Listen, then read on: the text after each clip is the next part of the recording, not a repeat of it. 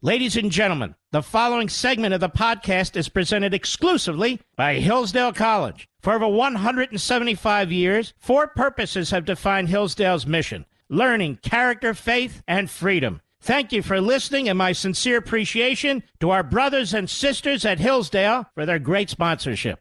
He's here. He's here. Now, broadcasting from the underground command post, deep in the bowels of a hidden bunker, somewhere under the brick and steel of a nondescript building, we've once again made contact with our leader, Mark Levin.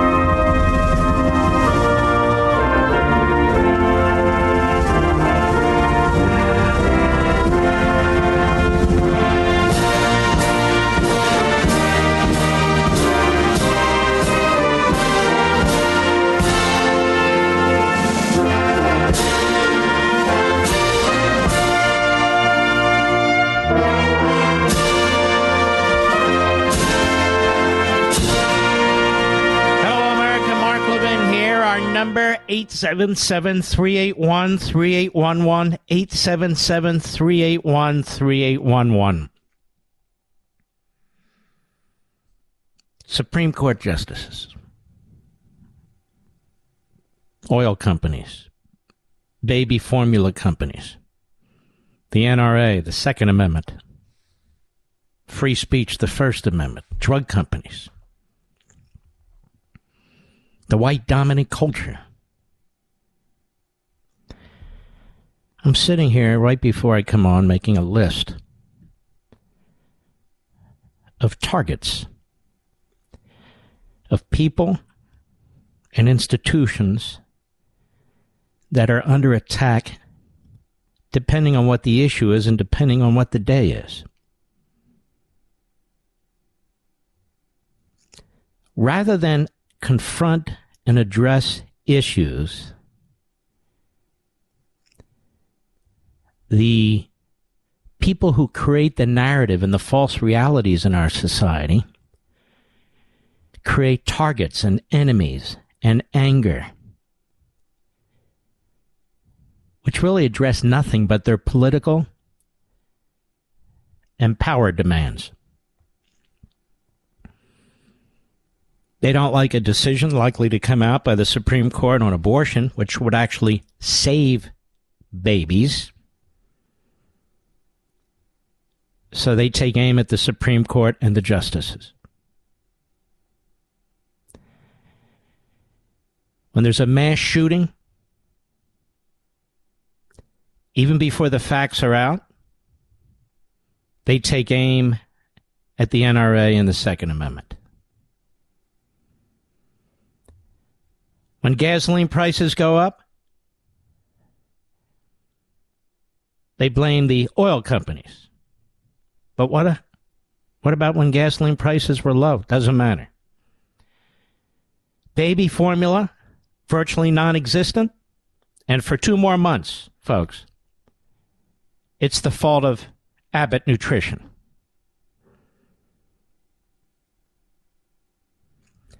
Whatever goes wrong in society, or whatever you think goes wrong in society, or whatever the chip on your shoulder says is wrong with society, is because of white dominant society. And most of all, the problem is that you don't agree with them. So they attack the First Amendment. They attack free speech. And I could go on. I got an email from a very, very liberal person I know, I worked very closely with over a period of time. And he says to me in this email, if conservatives do not take the lead in proposing responsible, common-sense gun legislation, liberals will capture the public's anguish over children being slaughtered. You and only you, meaning me, could propose a rewrite of the Second Amendment that would not be a bitter pill for Republicans to swallow. Something must be done, and you are uniquely in a position to do it. Last time I suggested this to you, you swatted me off with go write your own damn book. But the time has now come for you to take a brave conservative stance and do what Ronald Reagan would want you to do, with all due respect, and I mean it. He's a very smart man and a very good person. Ladies and gentlemen, if there was such a simple fix to evil, don't you think people, even before I was born, would have proposed it? Don't you think we'd be reading about it today? Don't you think we would take that answer and enshrine it throughout our society, whether a constitutional amendment or something else? But there's not. There's not. These shootings have, in some respects, a similarity, and in most respects, dissimilarity. Like so much crime that takes place. But the first thing we need is honesty, and we can't get it. Even in this email.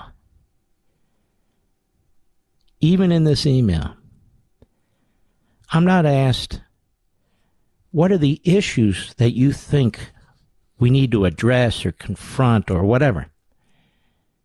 It's the one issue. The one issue. The Second Amendment. Last month it was the First Amendment. The First Amendment. The problem is multifold. First of all, you can't easily change the Constitution, and if we were to change the Constitution, we have activist courts, we have a president who doesn't comply, just issues executive orders, we have rogue committees of Congress, and so many of us don't trust them to abide by what it is that they say they will abide by, and for good reason.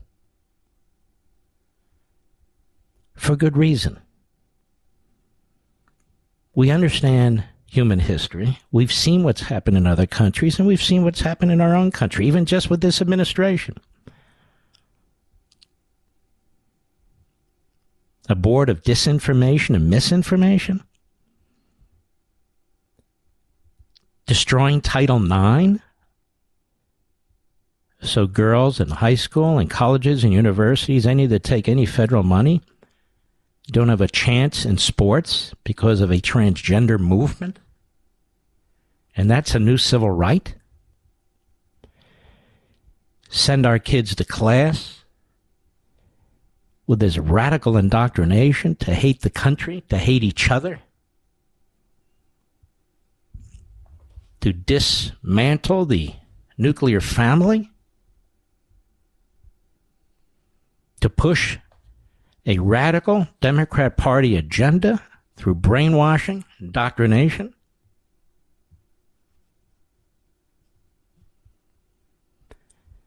The spending that takes place in Washington, D.C., that has destroyed our economy, that has made it virtually impossible for people who are on minimum wage or salaried or on pensions to make ends meet. Food shortages that have just begun. Gasoline prices like we've never seen before, and I have reports here. We're going to reach a period here where it's not an issue of prices for gasoline, it's an issue of availability. People in America are tired of being pulled in one direction and pulled in another direction and pushed in one direction and pushed in another direction. We're tired of the hateful, vile, poisonous propaganda in our newspapers and on TV. We're sick of it. We're sick of being put down. We're sick of being abused. We're sick of having our money taken from us and then wasted and redistributed to organizations and groups with whom we have strong disagreements. We're sick of seeing our traditions destroyed. Police, who are universally respected, we're told are to be detested. We're tired of it. Sick and tired of it. What exactly is it that they would say in a new Second Amendment that would stop what took place in Texas? We have to bend our knees to actions that would undermine the Bill of Rights and have literally no effect on the security and health of our children? That's what we're supposed to do?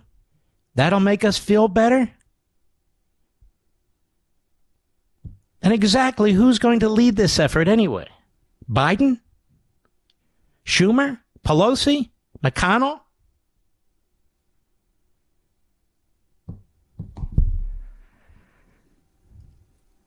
There was an article written in the Washington Post, an opinion piece that I want to share with you and find the damn thing.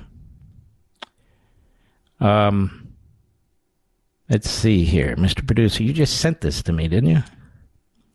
Send it to me again if you would. Oh, here it is. And this is part of the problem.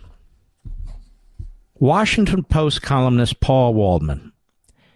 Whenever there's a mass shooting, conservatives mobilize all their powers of creativity to come up with explanations for gun violence that have nothing to do with guns themselves. Was it an inadequate mental health system, schools with too many doors where a shooter could enter, video games, sugary drinks? But this time around, many on the right are homing in on what they see as the real culprit, American culture. In other words, it's us. Well, not conservatives themselves, of course, the rest of us. We're the real problem. The line of argument is both dishonest and surpassingly stupid. And to believe it, you have to either pretend the rest of the world doesn't exist or conclude that Americans are the most deranged and violent people on the planet. Let's begin with something we should all be able to agree on. No other advanced industrialized democracy has the gun violence problem we do. Then he goes on, mass shootings account for a relatively small portion of gun deaths in the United States, but they're a particular horror. The Gun Violence Archive counts 214 mass shootings, defined as incidents with 4 more victims in the United States so far this year. Around 3 mass shootings every 2 days. Now, it's interesting. I went back and looked. This man hasn't written about all the slaughter that's taking place in our inner cities every weekend, because those would account for most of the mass shootings and account for almost no front page, consistent media attention. So Americans stand alone when it comes to gun violence, he says. How do we explain that fact? Since the massacre in Uvalde, Texas, conservatives have found the answer in American godliness and incivility. So he quotes Fox News' Rachel Campos Duffy, Fox News' Lara Trump, conservative radio host Mark Levin, Washington Examiner columnist Timothy Carney, the Wall Street Journal, Lieutenant Governor Dan Patrick. So the problem is not enough religion. But if that were the case, the same peer countries where there's so much less gun violence would be absolutely drowning in blood. And he goes on. I have to take one of these breaks. But I want to address this when we return. I'll be right back. Mark Levin.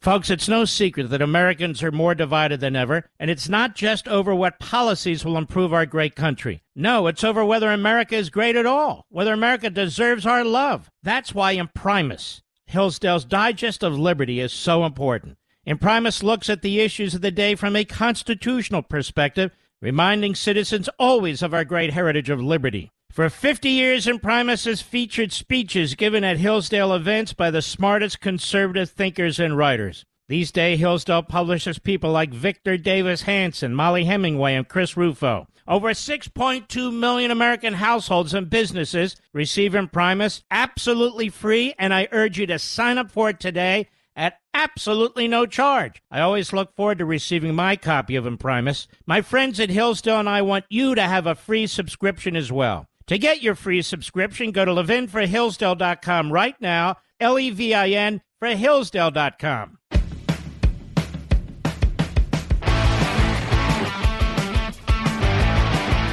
And we're going to take our time and go through this and what law enforcement and the governor of Texas had to say today, and then I want to move on to some other issues. But Paul Waldman at the Washington Post is both vapid and predictable. And he's a liar. He does not address, nor does he want to address, how young people with rifles have had rifles in the United States since the beginning of the United States. What explains what's taking place? He doesn't want to discuss it. He's dismissed mental health. He's dismissed the culture. He's dismissed video. He's dismissed everything because, you see, Paul Waldman knows everything. And so if you're not prepared to do what Paul Waldman insists that we do, even though he has no background in anything of any substance or consequence, then he'll dismiss you, dismiss what you may know, dismiss your experience, and that's that. So it's guys like Waldman that make it impossible to protect little kids in the future. And he's not alone. And I have to do this because I have no choice. There's a piece in fee.com.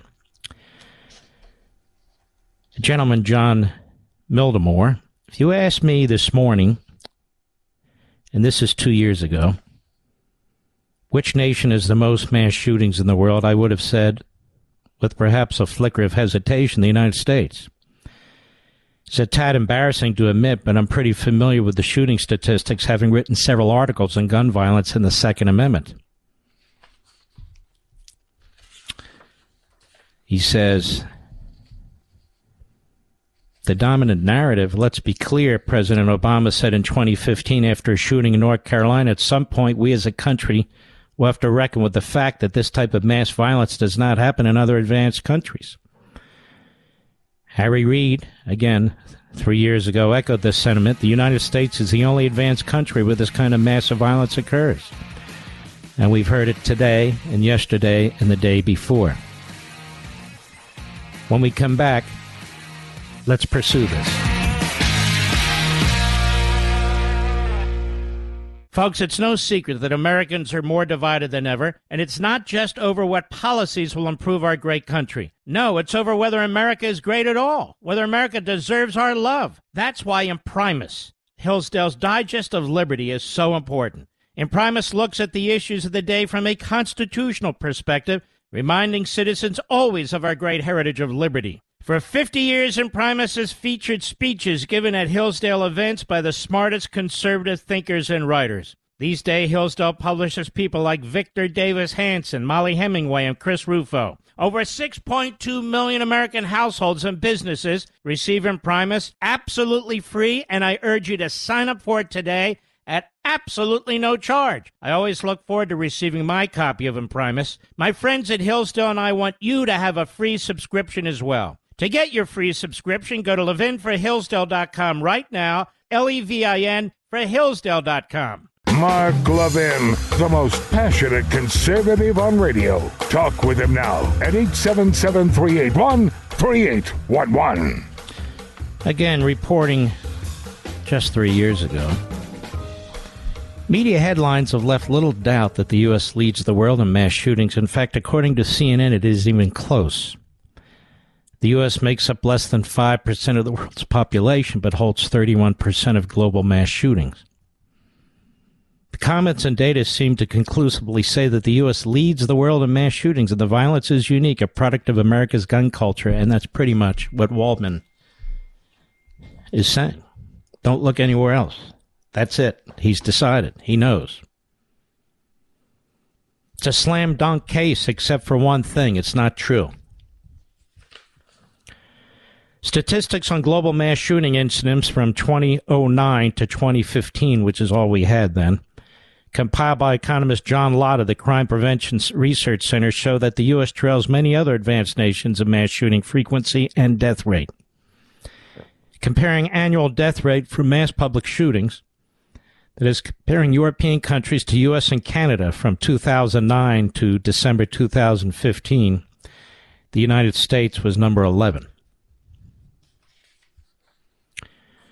The frequency of mass public shootings, again comparing the same countries, the U.S. was number 12. As Investors Business Daily noted on these findings, yes, the U.S. rate is still high, and there's no question about that. No question about that. Certainly nothing to be proud of. But it's not the highest in the developed world, not by a long shot, they wrote. If this is true, how did a narrative that the U.S. leads the world in mass shootings become the conventional wisdom? He writes, the myth, it turns out, stems from University of Alabama Associate Professor Adam Lankford. Lankford's name pops up in a montage of media reports which cite his research as evidence that America leads the world in mass shootings. The violence, Lankford said, stems from the high rate of gun ownership in America. The difference between us and other countries, which explains why we have more of these attackers, was the firearm ownership rate, Lankford said. In other words, firearms per capita. We have almost double the firearm ownership rate of any other country. Lankford's findings show that there were 90 mass public shooters in America since 1966, the most in the world, which had a total of 202.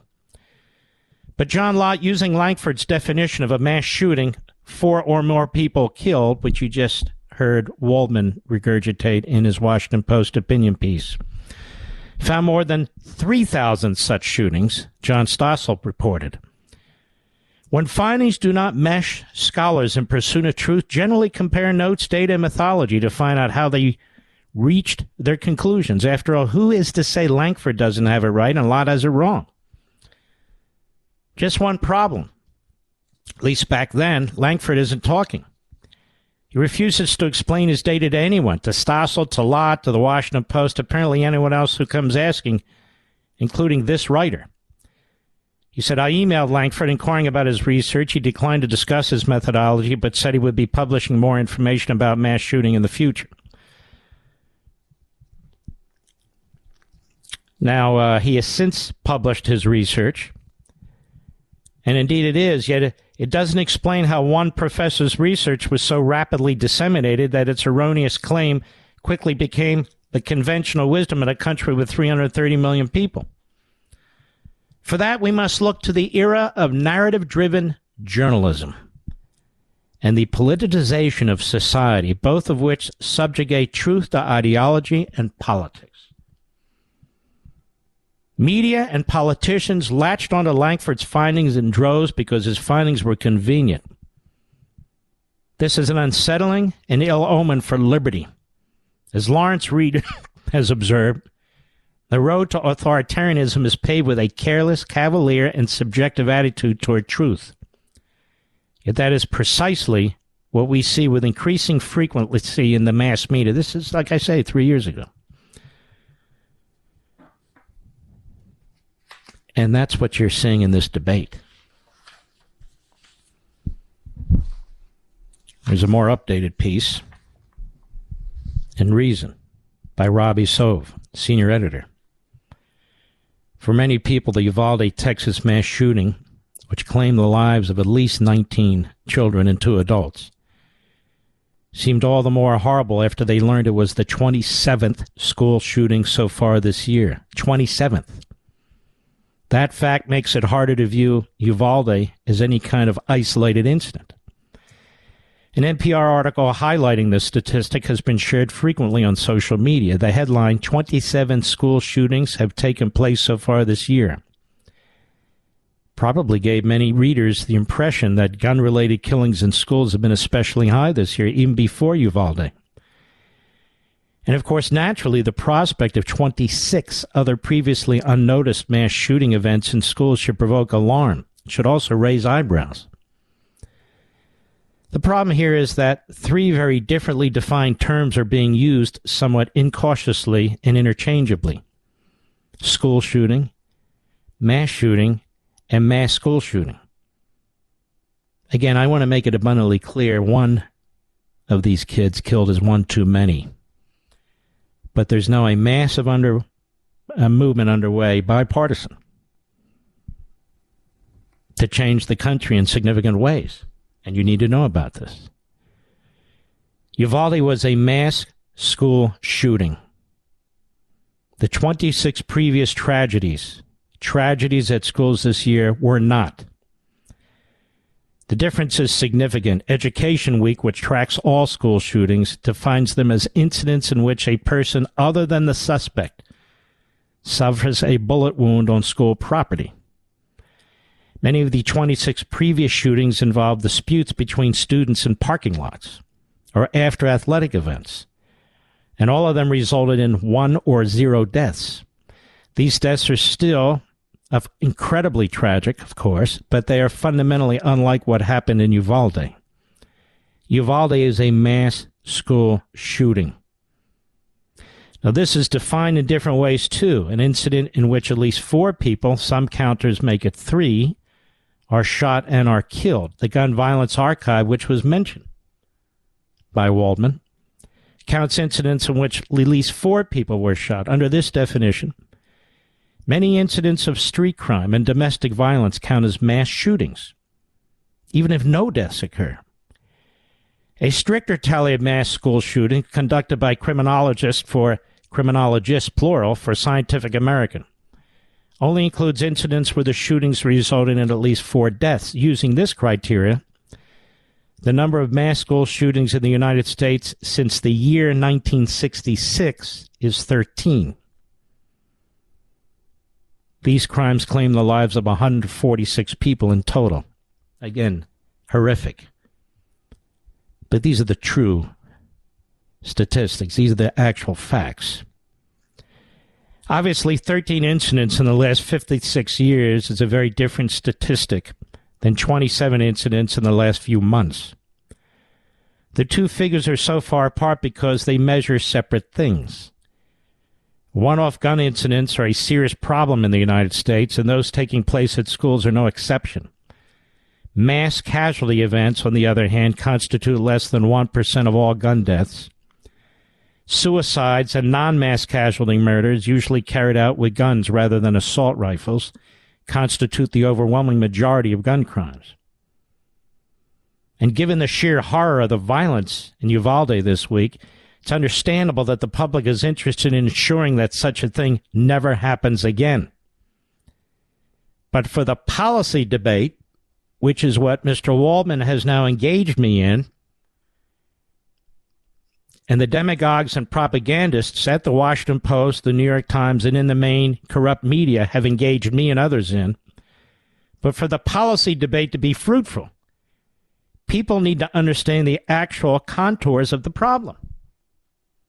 So for Mr. Waldman, he lies about the statistics. He lies about the data. Biden did exactly the same thing. Schumer did exactly the same thing. The media at large are doing exactly the same thing. They're pushing us into one tunnel where somebody like me who says, let's take a look at everything. Oh, you must be a right-winger nutjob. And yet they will not fix whatever the problem is. They won't even come close to improving the problem. to improving it. That is, addressing in a way that improves security for our little kids. Any answers are going to be complex enough, and they're going to be inadequate no matter what they are. But to run down a tunnel, because that's the only place you're allowed to look, is simply unacceptable to me. I'm not going to be bullied into it. I'm not going to be beaten down. Not going to be shouted down. You remember that Sky reporter? Yesterday I played the audio, who was trashing Ted Cruz when Ted Cruz was trying to explain his approach to school safety, and he was attacking American exceptionalism. Is this exceptionalism? Is this what America's all about?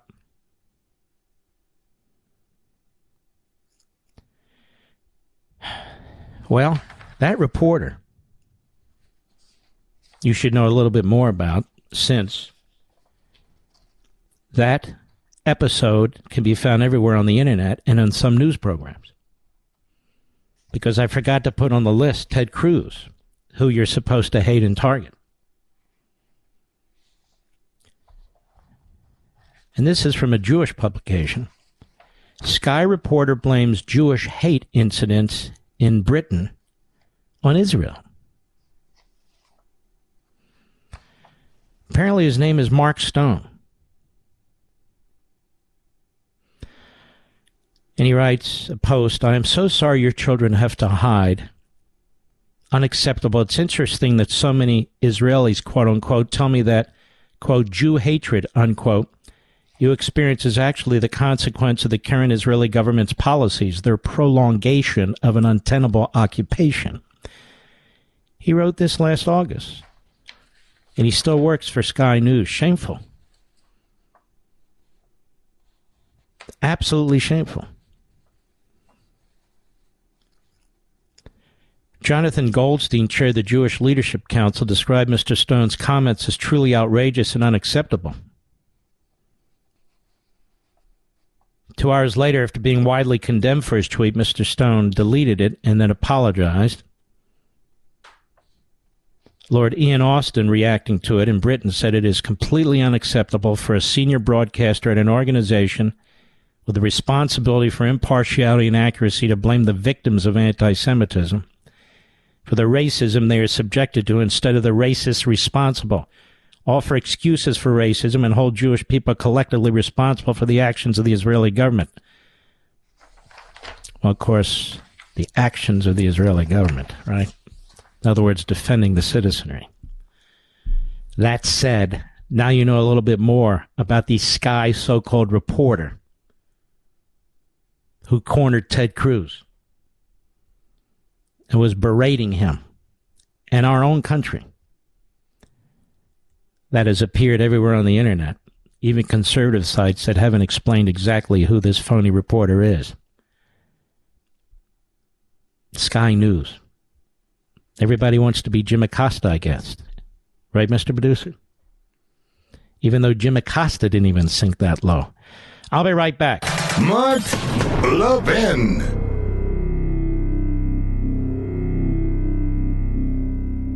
Folks, it's no secret that Americans are more divided than ever, and it's not just over what policies will improve our great country. No, it's over whether America is great at all, whether America deserves our love. That's why Imprimis, Hillsdale's Digest of Liberty, is so important. Imprimis looks at the issues of the day from a constitutional perspective, reminding citizens always of our great heritage of liberty. For 50 years, Imprimis has featured speeches given at Hillsdale events by the smartest conservative thinkers and writers. These days, Hillsdale publishes people like Victor Davis Hanson, Molly Hemingway, and Chris Rufo. Over 6.2 million American households and businesses receive Imprimis absolutely free, and I urge you to sign up for it today at absolutely no charge. I always look forward to receiving my copy of Imprimis. My friends at Hillsdale and I want you to have a free subscription as well. To get your free subscription, go to levinforhillsdale.com right now, Levin for Hillsdale.com.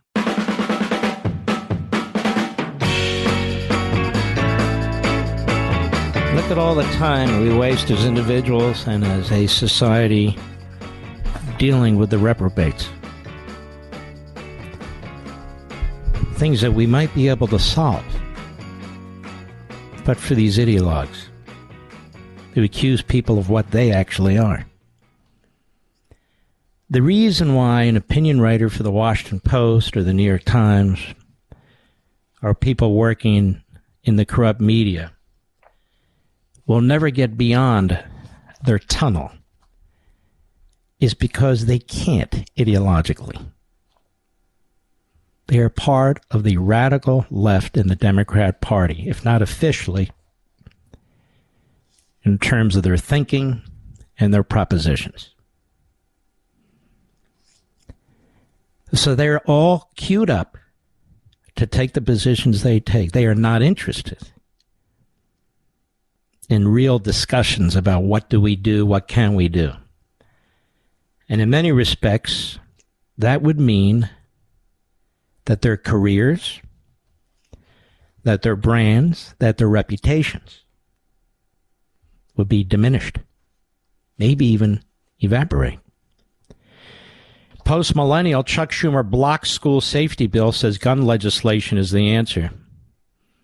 Ron Johnson, not surprising that the Democrat leader would lie about the bill he blocked that parents of Parkland victims have been trying to pass for years. That's exactly my point.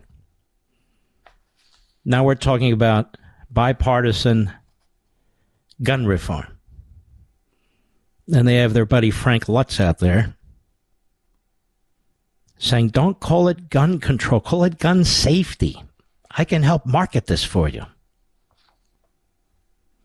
The bill would have charged the Department of Homeland Security with establishing standards for best practices in the area of school safety and to, quote, collect clearinghouse data analytics, user feedback on the implementation of best practices and recommendations identified by the clearinghouse, and any evaluations conducted on these best practices and recommendations. Schumer blocked this.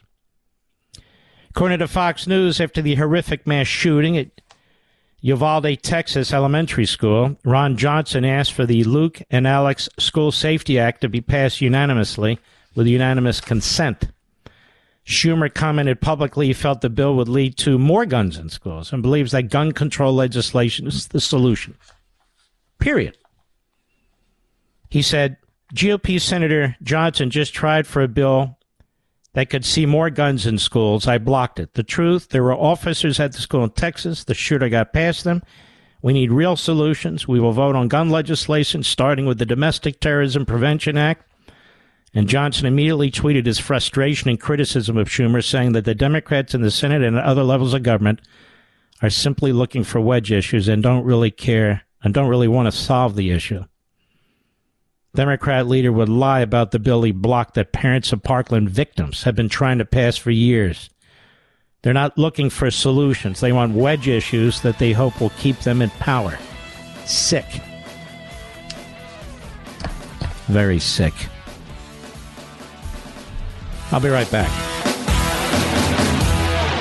This segment of the podcast is exclusively sponsored by Pure Talk. Pure Talk offers great coverage and can save your family money on your wireless bill every single month. Go to puretalk.com to find the plan that's right for you. Thank you again for listening, and thank you so much for this sponsorship, Pure Talk. He's here. He's here. Now, broadcasting from the underground command post, deep in the bowels of a hidden bunker, somewhere under the brick and steel of a nondescript building, we've once again made contact with our leader, Mark Levin. Hello, America. Mark Levin here. Our number, 877-381-3811, 877-381-3811. Now, I'm going to do something I rarely do. I want you to listen to Stephen McGraw, the Texas Department of Public Safety Director, at a press conference today when many of you may have been at work or elsewhere. And at least in this first clip, I want you to listen to him without my interruption. Cut to, go. At 11:27, we know from video evidence, at 11:27, the exterior door suspected of where we knew the shooter entered, Ramos, was propped open by a teacher. 11:28, the suspect vehicle crashes into the ditch, as previously described. The teacher runs to the room 132 to retrieve a phone, and that same teacher walks back to the exit door, and door remains propped open. There were two males, as reported by Regional Director Escalon yesterday. There were two males at a funeral home that when they heard the crash, they went to the crash scene. When they arrived at the crash scene, before they got there, they saw a man with a gun exit the passenger side with a backpack. They immediately began running. Ramos began shooting at him. Did not hit him.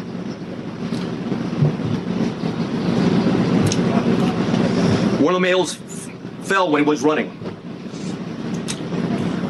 Both males returned to the funeral home while they're running.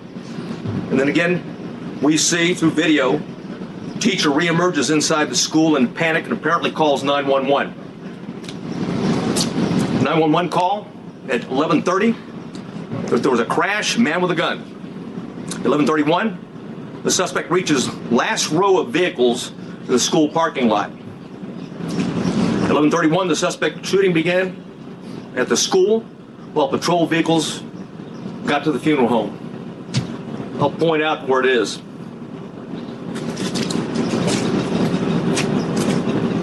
Crashed vehicles over here.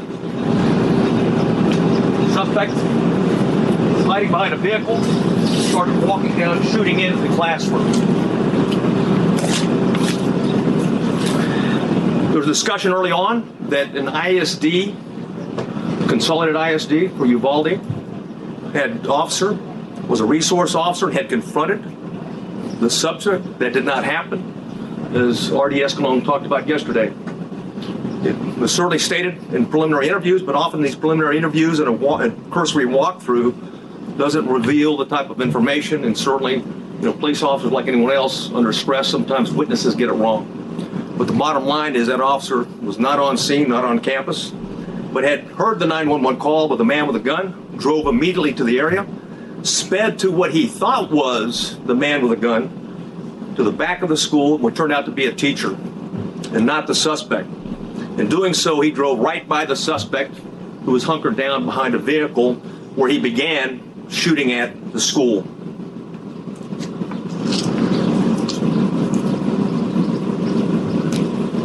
At 11:31, the suspect shooting in between the vehicle is when it began, while patrol vehicle gets to the funeral home.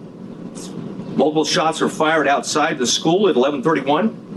Patrol car accelerates into the parking lot, drives by the shooter. That's exactly what I was talking about. That was the ISD officer at that time. He passes and then leaves the camera view. There's multiple shots fired at the school at 11:32, at 11:32:27, 11:32:36. At 11:33 is when the suspect entered the school at the door that I'm pointing to now. At 11:33, the suspect begins shooting into room 111 or 112. It's not possible to determine from the video angle that we have at this point in time. We do know this, that he shot more than 100 rounds based on the audio evidence at that time, at least 100 rounds. He entered at 11:33, or 11:33, he started shooting in the classrooms, 111 and 112. And 11:35, 3 police officers entered the same door as the suspect entered. All 3 of those police officers worked for the Uvalde Police Department. They were later followed by another 4, a team of Uvalde police officers, 3, and also a county deputy sheriff. So a total of 7 officers were on the scene. The 3 initial police officers that arrived went directly to the door, and 2 received grazing wounds at that time from the suspect, while the door was closed. At 11:37, there was more gunfire. Another 16 rounds was fired at 11:37. 1 at 11:37, and 16 seconds, 11:38, 11:40, 11:44. At 11:51, a police sergeant and USB agents started to arrive. At 12:03, officers continued to arrive in the hallway, and there were as many as 19 officers at that time in that hallway.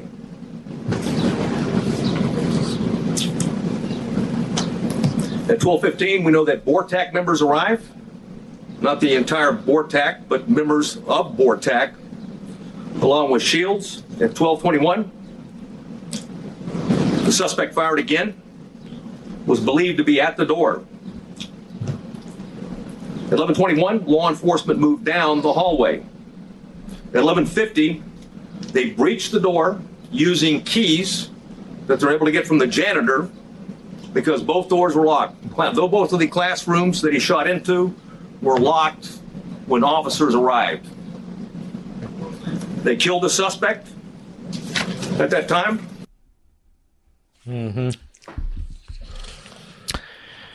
Cut 3, go. And now I'd like to go over the 911 timeline. Which I'll warn you is not.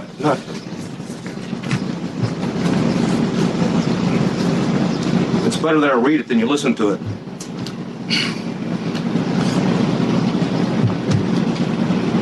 The caller identified, I'll not say her name, but she was in room 112, called 911 at 12:03.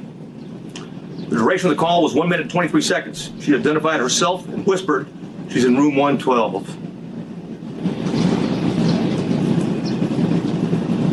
At 12:10, she called back. In room 12, advised there were multiple dead.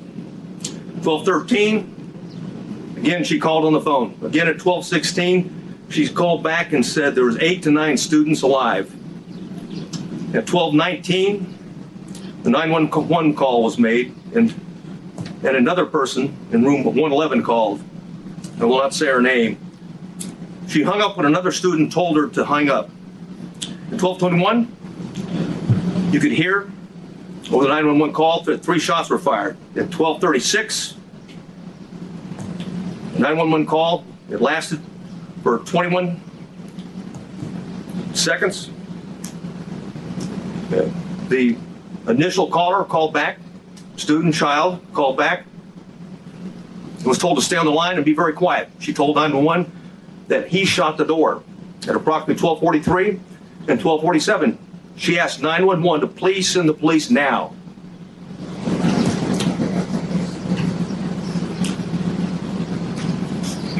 At 12:46, she said she could hear the police next door. At 12:50, shots are fired. They can be heard over the 911 call. And at 12:51, is very loud and sounds like the officers are moving children out of the room. At that time, the first child that called was outside before the call cuts off.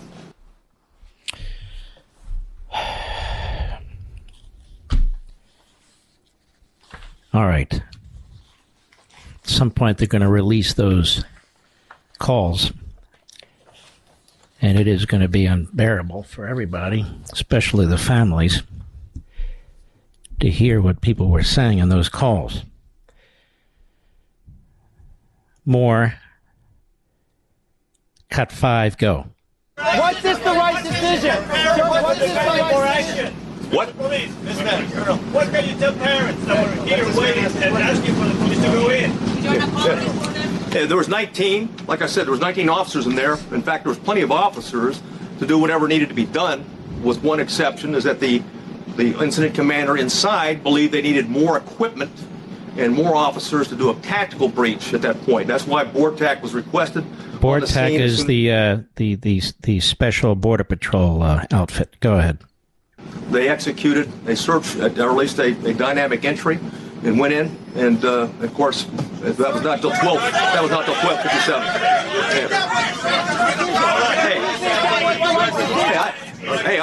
With the benefit of hindsight, stand by, right? I got it. Okay. Hey, from the benefit of hindsight, where I'm sitting now, of course it was not the right decision. It was the wrong decision. Period. There's no excuse for that. But again, I wasn't there, but I'm just telling you, from what we know, And we believe there should have been an entry at that as soon as you can. Hey, when there's an active shooter, the rules change. It's no longer, okay, it's no longer a barricaded subject. We don't have time. You don't worry about outer perimeters. And by the way, Texas embraces active shooter training, active shooter certification, and that doctrine requires officers, we don't care what agency you're from, you don't have to have a leader on the scene. Every officer lines up, stacks up, goes and finds where those rounds are being fired at, and keeps shooting until the subject is dead, period. And that is what my friend, police officer in Florida, among others, emailed me yesterday, and I read to you. You go in. Certainly since Parkland, that's the rules, really all over the country, all local law enforcement. And you train for that. You go in, whether you're 1, 2, 3, 4, 5, 8, 10 officers. You go in, and basically you try and kill the perpetrator. That's what you got to do. And you heard what he said. There were 19 officers in there. 19. But they treated it as a barricade situation, not as a live shooter situation. And that was a grievously deadly decision. I'll be right back. Mark Levin.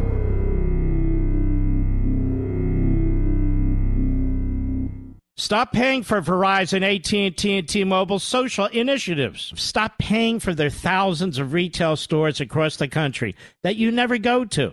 Stop paying for their added perks that you never use. Pure Talk doesn't charge you for any of that garbage. Instead, they give you excellent 5G coverage on the same 5G network as one of those big guys for half the cost. The average family saving over $800 a year. Now, I made the switch, and it's the best decision you'll ever make. You can keep your number, keep your phone, or get great deals on a new phone, like a Samsung Galaxy 5G for less than $2 a month. Unlimited talk, text, and 6 gigs of data, just $30 a month. Or choose unlimited data, and you'll still save a fortune. Go to puretalk.com and enter promo code Levin Podcast, Levin Podcast, and you'll save 50% off your first month. That's puretalk.com, promo code Levin Podcast. Pure Talk is simply smarter wireless. Greg Abbott, the governor of Texas, was furious. And he spoke today, too. Cut 18, go. Short answer, yes. I was misled.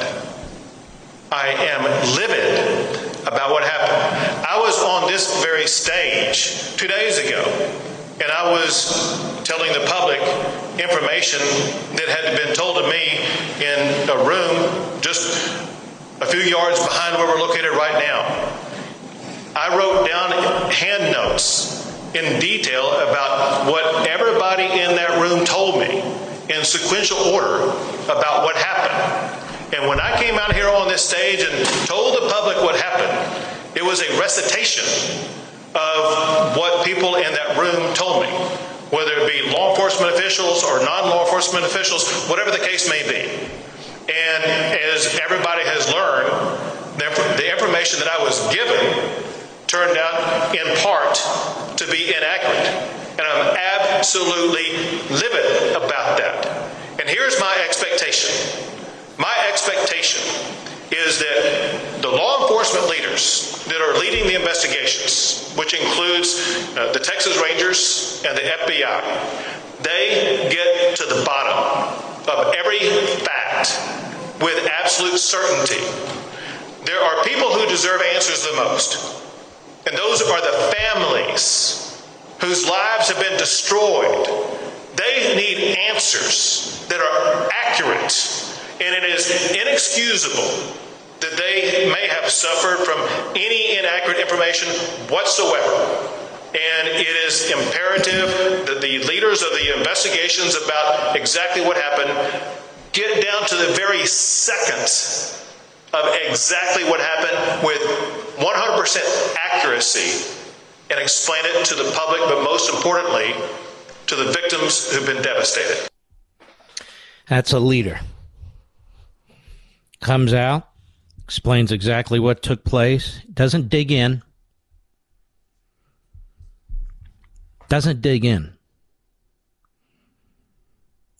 He wants to know what took place. Cut 19, go.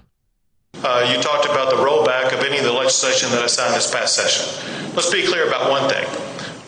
None of the laws that I signed this past session had any intersection with this crime at all. No law that I signed allowed him to get a gun.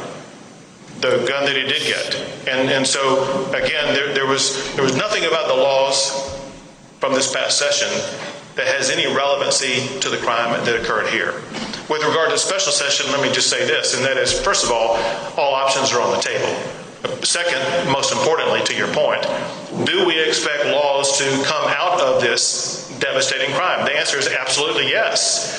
And there will be laws in multiple different subject areas. For example, I do fully expect to have every law that we pass in the aftermath of the Santa Fe shooting to be completely revisited. And first, we need to gain the information about exactly what happened at the school to find out the extent to which those laws were complied with, to the extent that they were not complied with, to find out what shortcomings allowed this travesty to occur. And right there is what I said in the first hour, which your Congress refuses to do, which your major media refuse to do. He wants to look at everything and anything once we get the facts. Schumer said no. Waldman said no at the Post. My liberal friend who wrote me said no. Guns. That's it. Cut 20, go. Let's be clear about a couple of things that show that these background checks, if everyone wants to seize upon a particular strategy and just assume, well, that's the golden strategy right there. Look at what happened in the Santa Fe shooting. A background check had no relevancy whatsoever because the killer took the gun from his parent. Look at what happened in the shooting in Sutherland Springs. There was a background check that was done. It was done in a flawed way that allowed the killer to get a gun. And so anyone who suggests, well, maybe we should focus on background checks as opposed to mental health, I suggest to you is mistaken. If there's anybody here who thinks we have perfect health care in this country, in this world, they're wrong. If there's anybody who thinks that we can't do more to address mental health care, they're wrong. They can. We can. And we're going to. I am extremely impressed with this man, more than ever before. This is a governor who's really stepped up to the plate. I've seen the same with DeSantis. I've seen the same with a handful of others. But this man, with this horrific situation, where he's the chief executive of this state, he's not running around screaming at the top of his lungs at this group or that group. He wants to get to the bottom of this. He wants to figure out what might be done to improve the situation. That's a leader. I'll be right back. Stop paying for Verizon, AT&T, and T-Mobile social initiatives. Stop paying for their thousands of retail stores across the country that you never go to.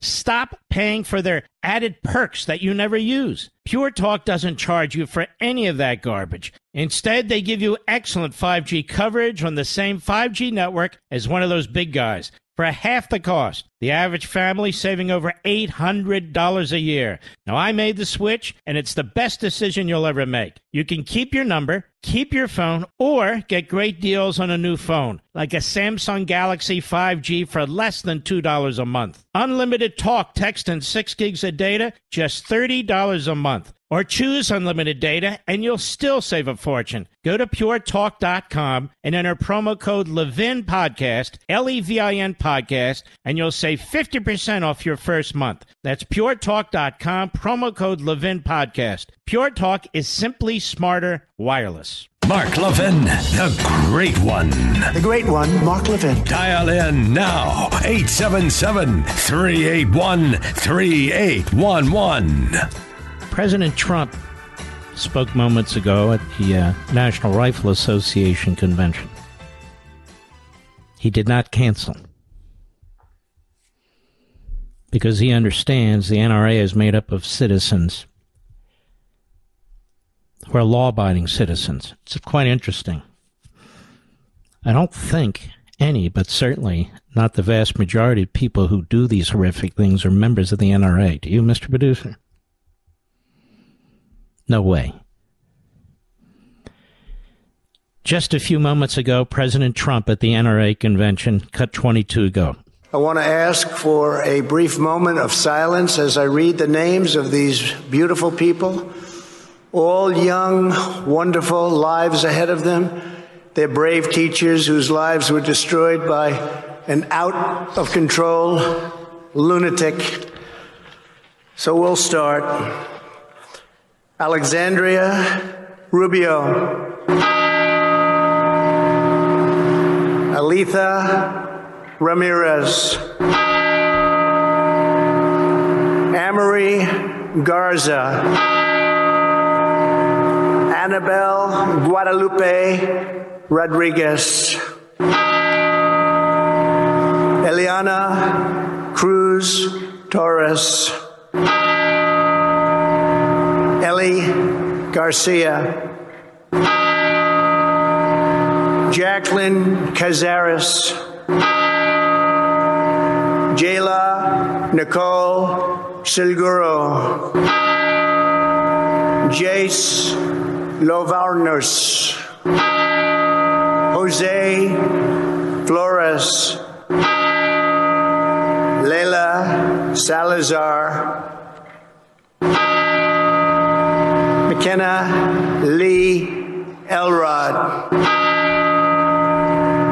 Maitai Rodriguez. Miranda Mathis. Nevaeh Bravo. Rogelio Torres. Tess Marie Mata. Ozia Garcia. Javier Lopez. Two great and beautiful, brilliant teachers, Eva Morales, Irma Garcia.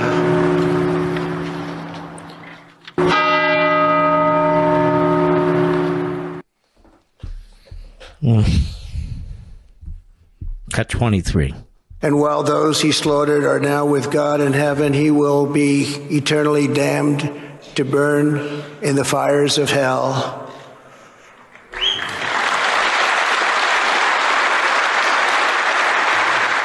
As we mourn for so many beautiful victims, I know that everyone here joins me in praying for the families who are suddenly missing the brightest light in their lives. We see their agony. We ask God to ease their suffering and to heal their pain. And together we grieve side by side as one great American family. Leadership. Despite a judge in New York demanding that he and his kids give testimony in an outrageous attack on him and his businesses and his families by the Democrat Attorney General in New York, despite the fact of this grand jury created by another Democrat prosecutor in a Democrat area in Georgia, threatening him, despite the fact that the January 6th committee and leaks to the New York Times and Politico and CNN by members of the committee and staff on the committee are trying to indicate that they want to create a criminal situation, a bizarre criminal charge against the president for some bogus claim. Despite all those pressures, he goes to the NRA convention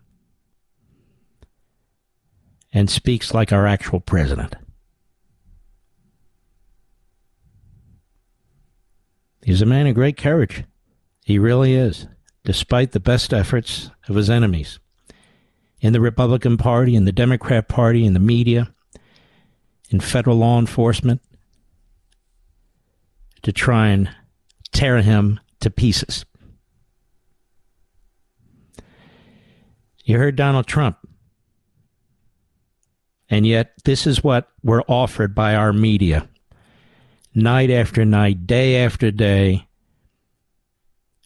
people are given a platform to spew their contempt, their hate for this country and the people of this country. Cut 13, Joy Reid on MSNBC yesterday. Go.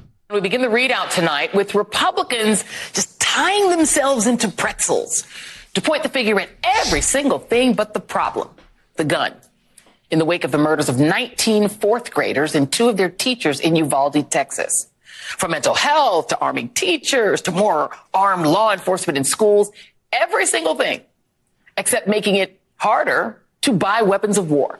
So basically, she plagiarized, if not legally close enough, the piece written by this guy Waldman in the Washington Post, where they insist that we not look at the culture, at mental health, that we not look at anything else. And this is why Governor Abbott said what he said. We're going to look at everything. But whatever you do, ladies and gentlemen, don't look at our rotting culture. Why? Well, read about Marxism. Read about American Marxism. Look at what the Democrat Party has been and still is. Look at the media. Listen to Joy Reid. You don't want to listen to her? Listen to Scarborough. You don't want to listen to him? Listen to Cross. You don't want to listen to her? I can go down the list of the reprobates in the media and in politics, starting at the top with Joe Biden. Then they bring back Tom Brokaw on the Morning Joe. Why? Is he some kind of sage? Is he some kind of wise man? No. It's an old man who fronted for the Democrat Party throughout his career. Cut 14, go. Already, Republicans especially are saying, well, we don't need more gun control. What we need to do is secure security at schools around the country. What we're going to do, turn these schools into some kind of jail where kids go to school and get locked in and don't have the possibility of getting out when they want to? I don't think that's a solution. Is that what everybody's saying? Kids be locked in and get out even though they don't want to, or some such mealy mouth gibberish? Turn them into jails? Is that what he said after 9/11? Is that what he said about our airports? Is that what he said about the Capitol building? Is that what he has said about any sports stadium? What's he talking about? Rambling on. So you can't talk about school security. You can't talk about mental health. You can't talk about culture. Just guns. That's it. That's the answer. But it's not the answer. What gun law would have stopped the slaughter in Connecticut? Name one gun law. If you could write a gun law, what would have stopped it? He murdered his mother and took her weapons and went into that elementary school and executed 20 kids and 6 teachers. Now, what gun law would have stopped that? And if there is such a gun law, why didn't Chris Murphy actually write it and propose it so the entirety of the American people could see, hey, Senator Murphy wrote a law that would have prevented the slaughter in that elementary school? What gun law? What gun law would have stopped that racist from going to that grocery store and murdering those 10 black people? What gun law would have stopped that?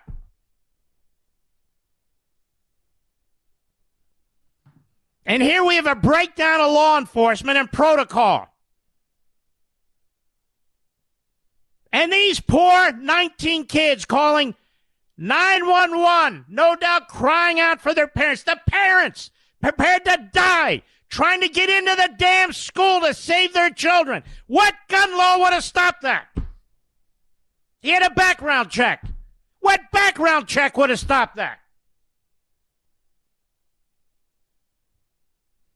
Now let's get serious. Serious. This is out of control. These propagandists and these demagogues who drag this country down every damn time.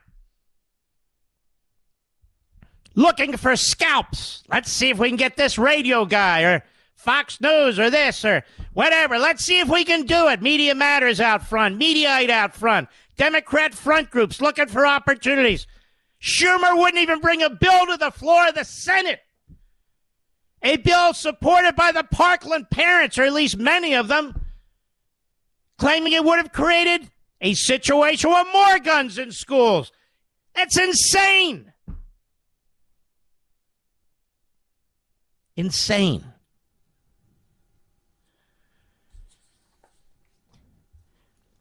You can see the rot in the media. You can see the rot in the politicians.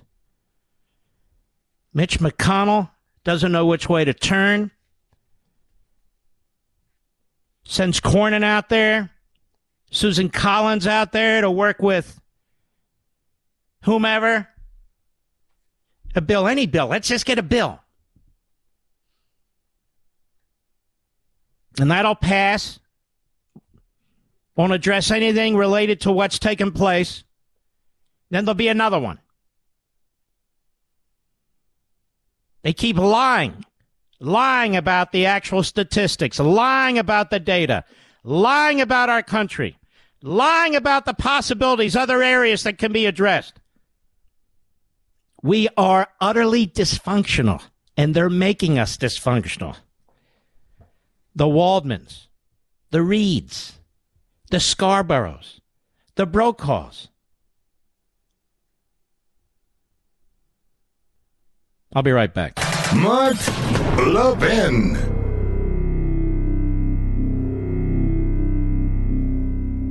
Stop paying for Verizon, AT&T, and T-Mobile social initiatives. Stop paying for their thousands of retail stores across the country that you never go to.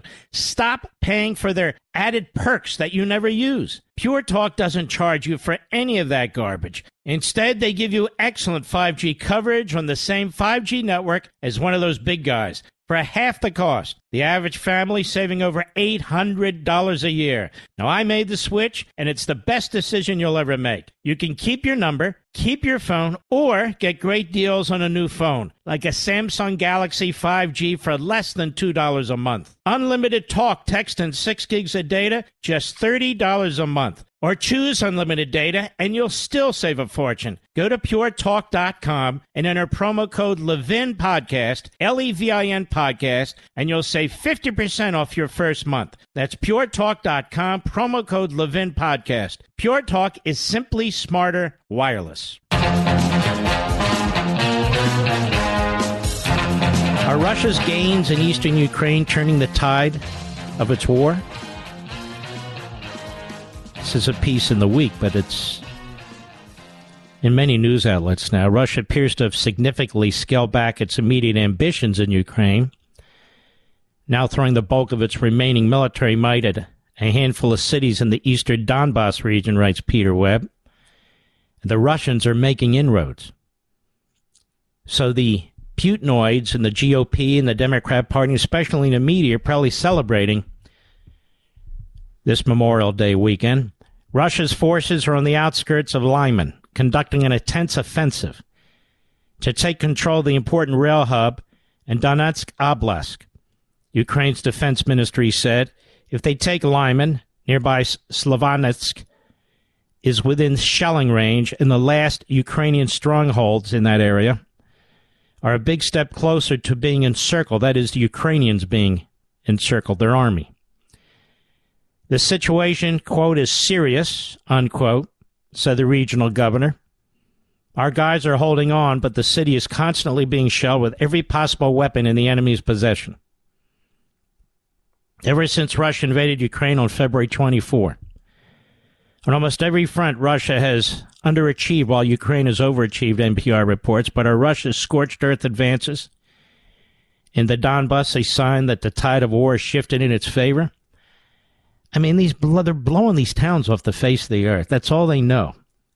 Using, in some cases, their World War II ordinances. Just indiscriminately slaughtering. So they're going to have a very wonderful happy hour or 5 on the Putin wing of the Republican Party and the Democrat Party, and especially in the media. Let's see how much they report on this. On cable TV. On network TV. Russia's recent gains in the Donbass offer a sobering check on expectations for the near term, writes Michael Kaufman, a Russia expert at the Center for a New America Security. The breakthrough at Popsana and nascent encirclement of Lyman threat to cut off these other regions from reinforcements and supply lines, and the fact that Russia is making these advances despite a relatively weak military advantage suggests Ukraine forces have suffered significant attrition. I tell you the truth. You're not hearing this in many places. He said Russian forces may not be prosecuting offensive with much enthusiasm, but it is equally difficult to expect them to rout or melt away. Similarly, the situation within Ukraine's army remains a major unknown, but it's clear the war is taking its toll. Russia's making progress, but it's paying a steep price for the gains it has made, says the Wall Street Journal. And the Kremlin is sending units from southern Ukraine to fight Donbass, according to Ukrainian officials, and losing so many men that continued Ukrainian resistance could eventually force it to shift strategies again, even with its already scaled-back ambitions. 3 months ago, Russia was widely assumed to have the resources to grind down Ukraine in an extended war. Some aren't so sure anymore. Russia has not yet solidified its control over the parts of Ukraine it has captured, but control over Ukraine remains Putin's goal, and that goal is not going to change, says Natalia Bugayeva, a Russian researcher at the Institute for the Study of Wars, writing in Foreign Policy. The time is now for Ukraine to expand its counteroffensive because a Russian military foothold in the southeast would make any scenario to end this war costlier in lives and resources and endanger Ukraine's long-term economic viability. This is in The Week, where they're assembling various reports from various news outlets. So you Putinoids out there, you should be smiling now. You should be happy. Your man Putin's making some progress. You people disgust me. You Putinoids disgust me. I'll be right back.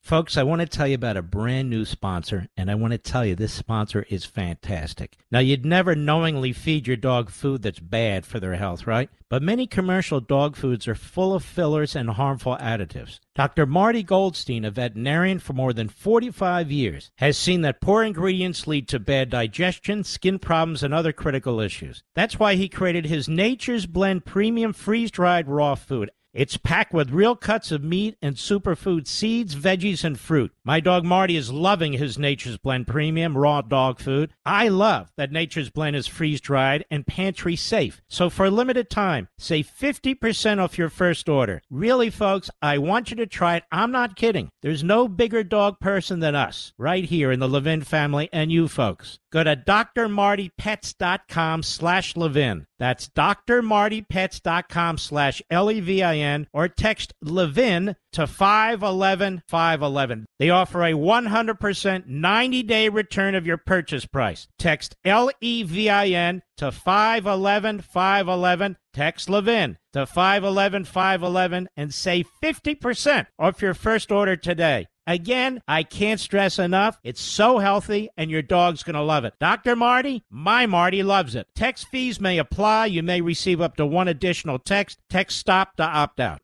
Did you know Fast Growing Trees is the biggest online nursery in America with more than 10,000 different kinds of plants and over 2 million happy customers in the U.S.? They have everything you could possibly want, like fruit trees, palm trees, evergreens, houseplants, much, much more. Whatever you're interested in, they have it for you. Find the perfect fit for your climate and space. Fast Growing Trees makes it easy to order online, and your plants are shipped directly to your door in 1 to 2 days. And along with their 30-day Alive and Thrive guarantee, they offer free plant consultation forever. My wife Julie and I decided it was time to add more flowering trees to our landscape, and Fast Growing Tree was a great resource for us. A large selection and no hassle ordering or shipping. This spring they have the best deals online, up to half off on selected plants and other deals. And listeners to our show get an additional 15% off their first purchase when using the code LEVIN at checkout. LEVIN. Now that's an additional 15% off at fastgrowingtrees.com using code LEVIN at checkout. Fastgrowingtrees.com, code LEVIN. Offer is valid for a limited time. Terms and conditions may apply. Please visit fastgrowingtrees.com for details.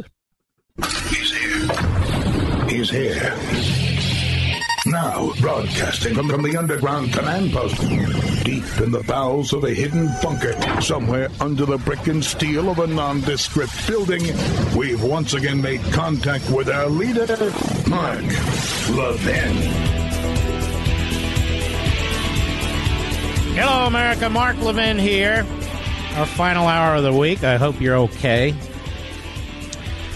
It's Memorial Day weekend. What does that mean? Means 3 days off. I got that. Monday's off. The government's closed. Isn't that amazing? The government's closed and nobody cares. Why don't we just call every Monday? In fact, why don't we call 3-4 days a week a national holiday and just close it? That's the way you get around it. But this is a serious holiday, Memorial Day. And it is a time to be with family. And we say this every year, but really we ought to honor it. It's a time to remember all of those who have died to serve this country. What exactly were they protecting? What were the men and women who fought for this country in these various wars? The biggest war we fought right here, the Civil War. What were they fighting for? What were they fighting for in World War I and World War II and all the wars in between? What were they fighting for in Korea and Vietnam? Iraq and Afghanistan? One hellhole after another. What are they fighting for today? Tell me, ladies and gentlemen, are they fighting for the American Marxist movements? No. Hell no. Are they fighting to destroy women's sports? Are they fighting for open borders? Are they fighting to bankrupt the nation and drive up the cost of everything, including gasoline and food? Are they fighting for the radical left agenda? Or are they fighting for Americanism? We really have two worlds here. We have men and women who are raised to love this nation. And they love it. Red-blooded Americans of all colors, all stripes, all backgrounds, love the nation. They know there's no better. And they know if we lose this one, there's not another one. Which is why these elections and these political battles are so consequential. Because we have a party in this country that doesn't believe in the country's founding, that doesn't believe in the principles of the nation. This is a really dangerous situation. So Memorial Day, what do we celebrate? We celebrate the men and women who died, who believed in the Declaration of Independence, who believed in the Constitution, who believed in 1776. who believed that the Civil War was fought to unite the nation and to defeat slavery, who believed in a secure, sovereign America, who believed in a free people doing free things. Not this stuff that's being indoctrinated into your children, not this stuff that's being spewed on television by reprobates, miscreants, and malcontents. And shame on the corporatists. They give a platform for the haters. And for these people who just keep trashing their fellow citizens. And ask yourself, what have most of these people done for the country? What have most of these people and their families done for this country? Most of them have done nothing. Nothing. And they'll never do anything. Most of them know nothing, but they have a microphone. Why? Why? We have a Department of Education in this country that doesn't promote education. We have institutions in this country that had been completely devoured by the Marxist movements and the Democrat Party, from the media to entertainment and the bureaucracy. Our classrooms. Miguel Cardona is the Secretary of Education. And he was asked a simple question by Congressman Jim Banks about the distinction between a male and a female and sports. And this is something that they do not want to answer in a straightforward manner, either the Secretary of Education or the future Supreme Court Justice. That's how radical this has become. I want you to listen to some of this exchange. I'm trying to bring to you things that you probably haven't heard during the course of the day. I'm the cleanup hitter in the evening. Cut 16, go. Do you believe it's fair or not for biological boys to compete against girls in sports? It's a simple question. I believe all students should have access to sport. And so you do support biological boys competing against girls in sports? I believe I answered the question. No, you haven't. It's a simple question. Just answer the question. The administration either supports it or you don't. You're saying, do I believe transgender girls should have access to sports? Yes, I do. It's not what he asked. Cut 17, go. Do you believe that school districts should keep a child's involvement in gender transition a secret from their parents? Sir, I would love to answer questions on the budget, which is why I'm here. And I think what I'm gathering... Mr. Secretary, these are policies that your administration stands behind. You're asking me to fund your budget. And these are policies that you stand for. It's completely irrelevant to why you're here today. It's a simple question. Answer the question. Do you think the schools should keep it a secret from their parents if their children are involved in gender transition? Parents and schools must work together to support students. And I do strongly support. And if you look through the work that we've supported and our policies and our practices, we want parents. Should schools ever keep that a secret from parents? Excuse me? Should schools ever keep it a secret from parents if their children are involved in gender transition? Schools should always be a secret from parents. Schools should be partnering with parents in communication. And there are times where schools are working and supporting students on issues that are very sensitive. But I do believe that parents should be connected with schools. And in many cases, working together is what's going to help the student. I have spoken to students who've shared whatever situation is at the home, that they felt safe at the school. And we have to be careful not to try to turn this into something that it's not. Our schools are safe places for our students, and our teachers are often the frontliners when it comes to supporting students when they have issues in their lives. What a mealy mouth. No, schools shouldn't keep secrets from parents. No, they shouldn't. This is the Secretary of Education. They should slash that budget since it has very little to do with education. It's a damn shame that department was ever formed. And I want you to know something.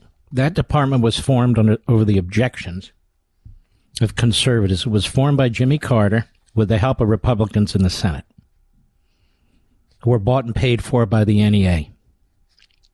I'll be right back. Mark Levin.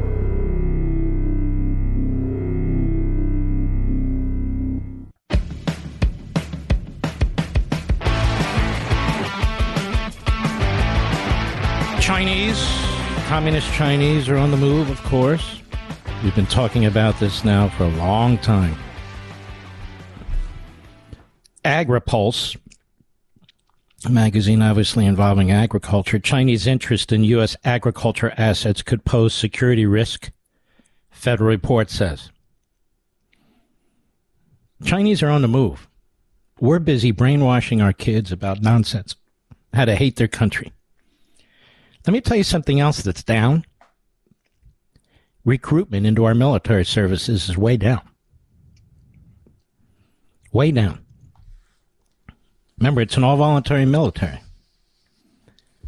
It's a big problem. Baby formula supply should return to normal in 2 months, says the FDA commissioner. You can thank the Biden administration for that. It's not Abbott.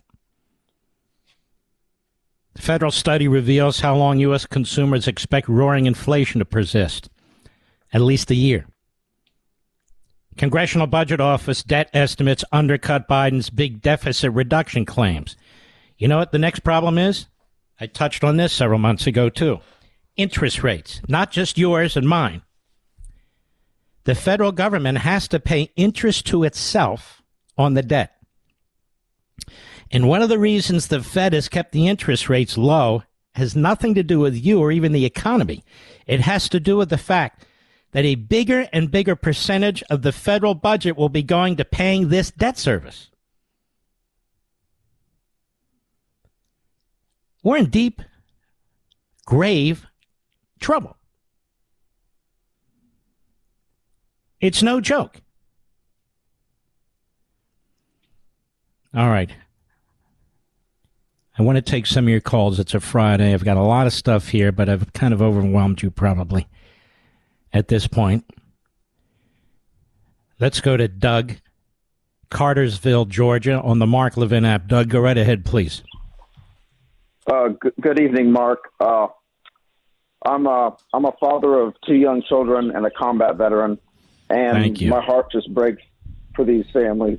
Unbelievable. But yes, and I'd be remiss if this Memorial Day weekend if I didn't mention Daniel Chairs. I served in the Marine Corps with him in boot camp, and he was killed in Ramadi in 2006. But I call because like I said, I'm a father of 2 young children and a combat veteran. And when I came back, I was deployed to Iraq for 2 years, from 2007 to 2009. And when I came back, this country had changed from the election of Barack Obama. And I equate like what happened basically to his election, because the country changed for the worse, and it's dramatically increased over time. And as a father of 2 young children and a combat veteran, what I saw in Iraq, that was just unbelievable evil that took place. It affected me, and I think that what it transpired over there has come home to roost. And that as a father, there is no way that I will relinquish my right to bear arms to protect my family. Mm-hmm. And I blame the Democrat Party for a lot of what has happened to this country. I think that, and you're right. This is I'm going to boldly agree with you. You're absolutely right. And the media and these indoctrination mills and these racists who just hate this country, white and black racists, who just spread their damnable hate day in and day out. The politicians play into it. It's really quite upsetting, depressing even. Can I ask you a question?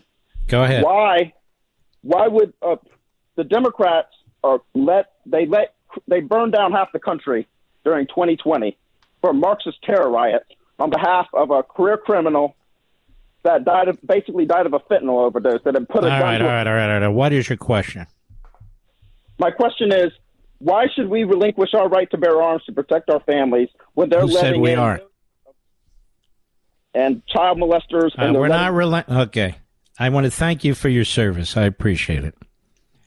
We're not relinquishing it. And that's the problem they have on the left. That is a constitutional right. They can keep attacking the Constitution, and it's not just the Second Amendment. They attack the First Amendment, freedom of speech. Remember, they were attacking that last month. We talked about this. They attack oil companies that are in the business of producing oil because they don't want oil. They create these supply chain problems, among other things, and then they attack the baby formula companies and the meat companies and the farmers, and it's everybody else's fault. No, it's them. It's their policies. And they spread hate. Bob, Los Angeles, California, 870, the great KRLA country. Go right ahead. Hey, good evening, Mark, and thank you for taking my call, and you're a great American. Hey, I'm a retired LA cop and ex-Marine, but one of the things I wanted to bring forward was what you said about what happened with those 19 cops waiting, and I don't know how long it is they were out there, but one of the things we learned after the LA riots was that we needed to have on-site equipment at each police station. We call them mobile field force kits, and I think by law that each school in this country should have multiple kits like that have the up armor, maybe some tear gas, maybe even some flashbangs, whatever it takes to put a suspect either down or distract him. But sometimes he's in that school, and you can't even get to the police station. And what? Go ahead. Have them in the school. In the school. Yeah. Yes. Each school should have those types of mobile field force boxes in the school. So that way, when the 4 first officers or 2 officers or whatever arrives, they have the equipment ready to go there at the school. The staff there should be trained to send that equipment to the room, to the hallway, or the area. I actually think that's a very good idea, because if they rush in there and they get killed, that's not saving any lives either. But all that said, if you're a parent of one of those kids, you would have rushed in there with your bare hands if you had to. I really believe that. I would have. I mean, I can say I would have, but I got to believe I would have. I'll be right back. Conservatism with passion. The Mark Levin Show. Call in now. 877-381-3811. Now, folks, this Sunday, if all goes as planned, on Life, Liberty, and Levin, we're going to be running my expose of the New York Times. I've had a lot of people say, I missed it because they ran it on Easter Sunday. I got it. It's now Memorial Weekend. And given the fact that this involves the Soviet Union, the Third Reich, Castro, and these things, I thought it was very important to run it again as it exposes the New York Times and really the rest of the media for exactly what they are. So again, that's scheduled to run on Sunday. I have to hope the executives or the producers or whomever makes these decisions doesn't yank it. Boy, do I get fired up when they do. So, I hope you'll watch this show, even if you've seen it before. I bet you missed certain aspects of it because I had to go through it rather quickly. And in a 1-hour show where I really have 40 minutes, there are no guests, just me, myself, and I, all 3 of us. And people will often say to me, can you send me a copy of that show? No, it doesn't work that way. There's copyright laws. I can't send you a copy of the whole show. You'll only see little clips here and there. So again, Life, Liberty, and Levin is really one of these special, and I think in many ways a historic program that lays out the case against the New York Times. Now I'll tell you what's interesting. The New York Times never responded. It never replied. Gee, I wonder why. The last article I want to discuss with you is actually by Kevin McCarthy and Jim Jordan. It was in the Wall Street Journal the other day. Why we won't talk to the January 6th committee. If Republican leaders were to participate in this political stunt, it would change the House forever. While Americans are struggling to put gas in the tank and food on the table, Democrats are busy weaponizing government to attack Republicans. Look no further than the January 6th Select Committee investigation. Democrats created the Select Committee last year and packed it with partisans. Speaker Nancy Pelosi rejected Republicans' chosen members, violating more than 232 years of House precedent, and also declined to appoint the required 13 members. These actions deprive the committee of balance and objectivity and raise questions about its legitimacy. True to form, the Select Committee's statements and actions have shown that it isn't interested in a fair investigation. Democrats prejudged the outcome last year, declaring in their impeachment brief that President Trump was, quote, unmistakably responsible, unquote, for the events of January 6th.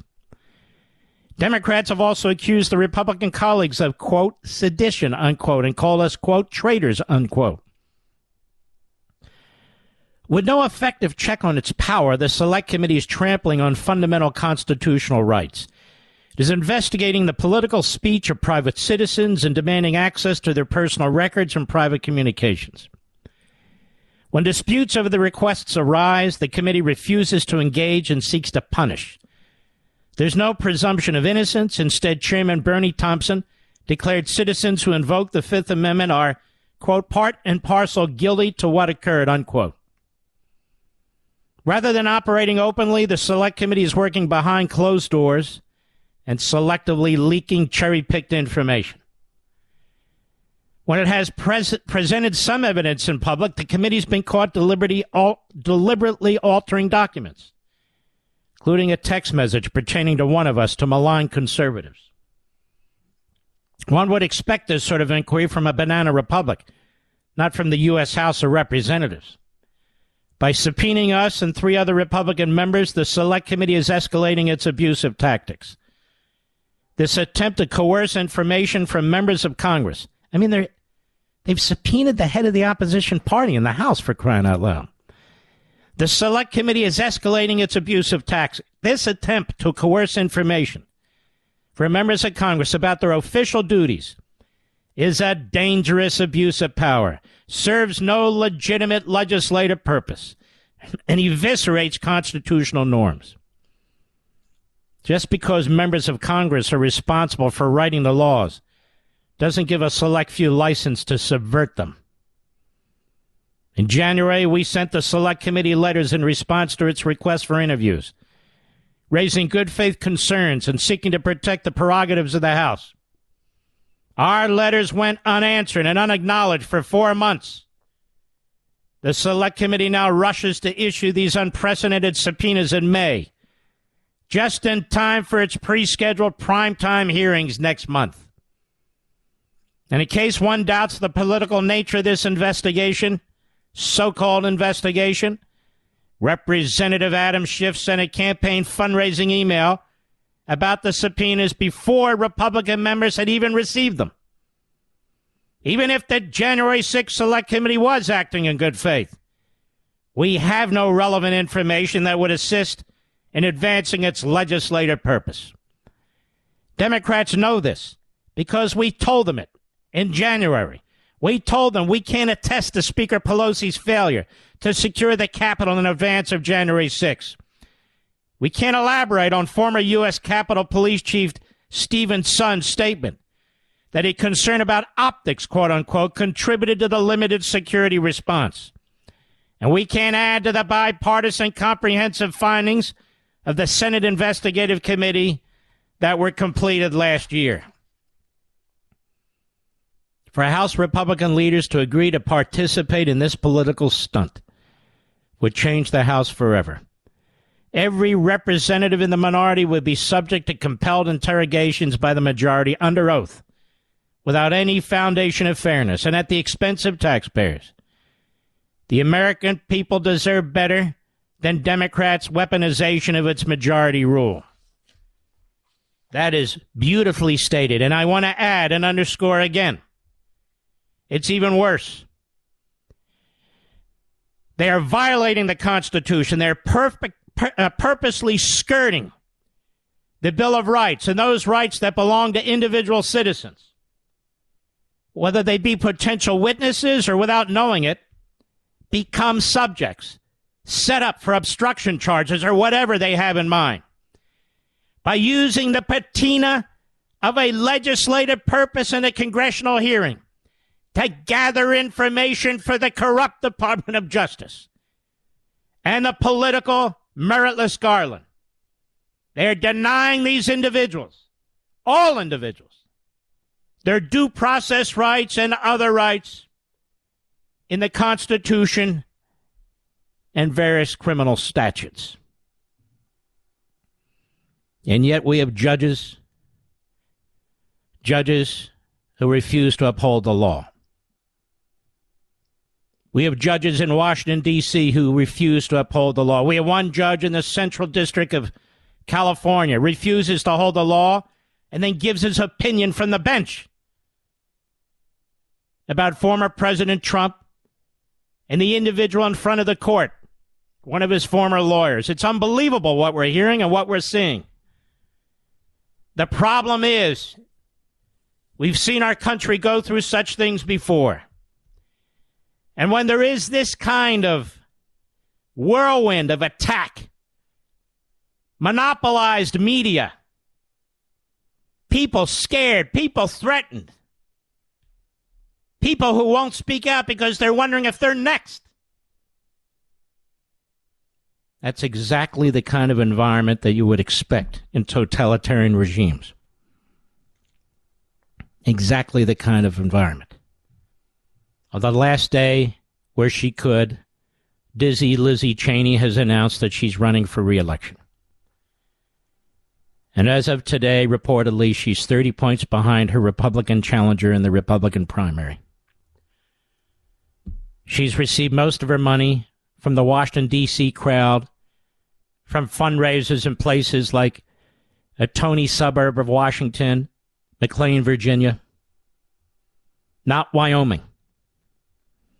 She rarely goes home to Wyoming. She's very busy on this committee, from what I understand. This committee has former federal prosecutors, 2 former U.S. attorneys. That should tell you all you need to know about the so-called legislative purpose. It's more a criminal purpose. And their dragnet is big. Trust me, I've seen it. It's big. It's broad. It is a big blanket. But people should not be afraid. I'll be right back. Mark Levin.